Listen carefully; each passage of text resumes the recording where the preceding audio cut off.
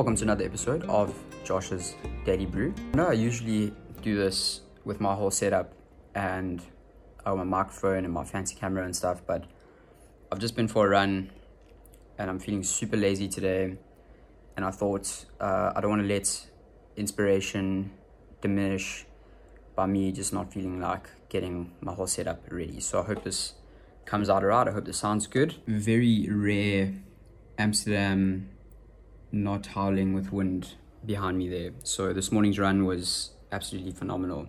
But I thought I would touch on the dark side of intermittent fasting and exercising. And this is not some clickbaity proclamation. This is from a deep insight that I've carried with me for the past few years.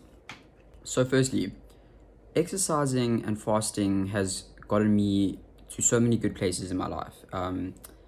It's transformed the way I operate. And for those that don't know, in 2013, I made a decision to radically transform my life. And it started with my biology. It started with me wanting to lose fat because I was a very fat, overweight, unhappy kid.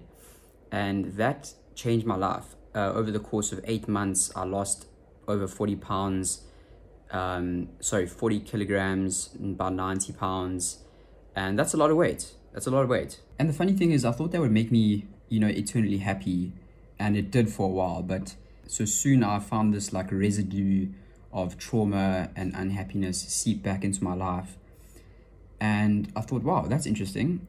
Because where's this coming from? You're supposed to be this person on social media that talks about happiness, health, weight loss, stoicism, everything under the sun, but you can't seem to hold your own. You can't seem to hold your own peace and happiness in a very stable manner. And this was very interesting to me because it brought something to light. And the reason why I say that is because I used to it became obsessive for me. I used to use intermittent fasting. I used to use exercising as a way to deal with my problems without dealing with them, if that makes sense. But let me just go to like the example of intermittent fasting, right? I used to use that as an excuse to really eat the shittest food and not be very upholding of my integrity. So in other words, online I was portraying that I was this health person, but in reality I was eating shit on the weekends. I was going to festivals, I was drinking a lot, and my integrity wasn't fully upholding, and eventually it showed. It broke down, and I had a massive spiritual fallout with myself, I would say, in 2019. And more to come on that. But if you want to read more, you can go read more in my blog. Everything is there, joshneyman.com. But basically, I use intermittent fasting as this excuse. So I was like, oh, I can eat like shit now because I'll just fast 18 hours. And then that fasting really just put my body into a state of real low energy. And then on top of that, I was over exercising. So the dark side here is that it's becoming so popular now on social media and stuff about fasting and exercising and things. And I'm super, super with that.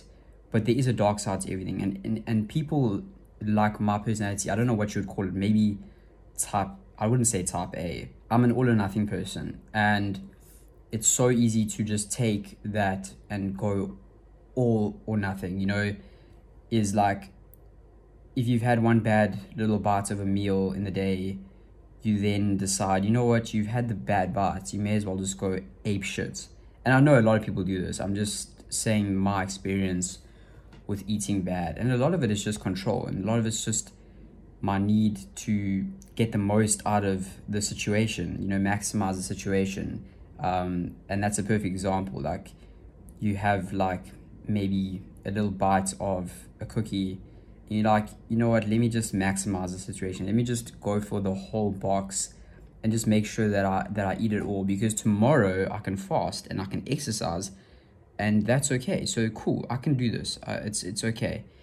And what it highlighted for me was this real shady relationship that I've developed with food over the years.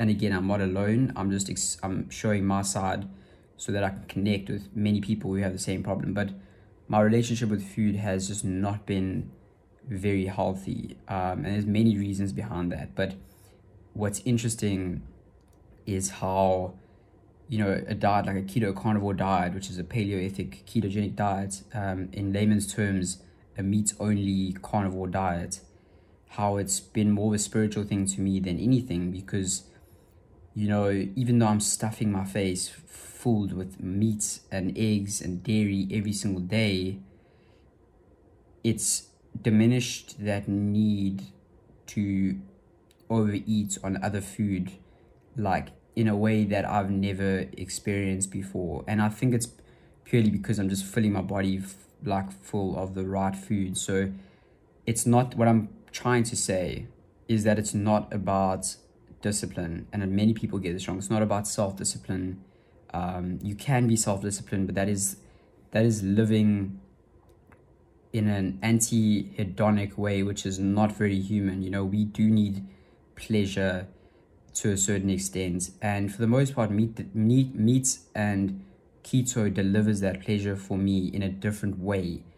And every time I go off track, you know, which is pretty often, to us, I'm human, I'm not the most perfect guy, I just crave that feeling of absolute stability from this way of eating.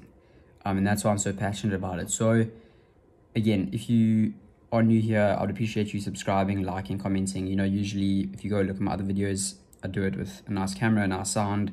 Really hope this has come out okay.